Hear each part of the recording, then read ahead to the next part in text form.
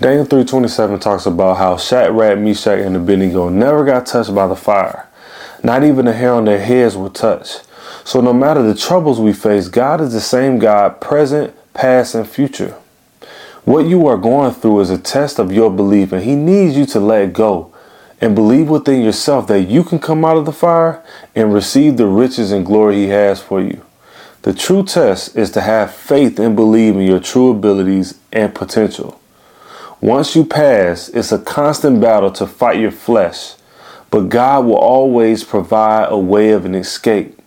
So the biggest thing is to be free and be clean of the flesh and continue to push forward for what God will have for you.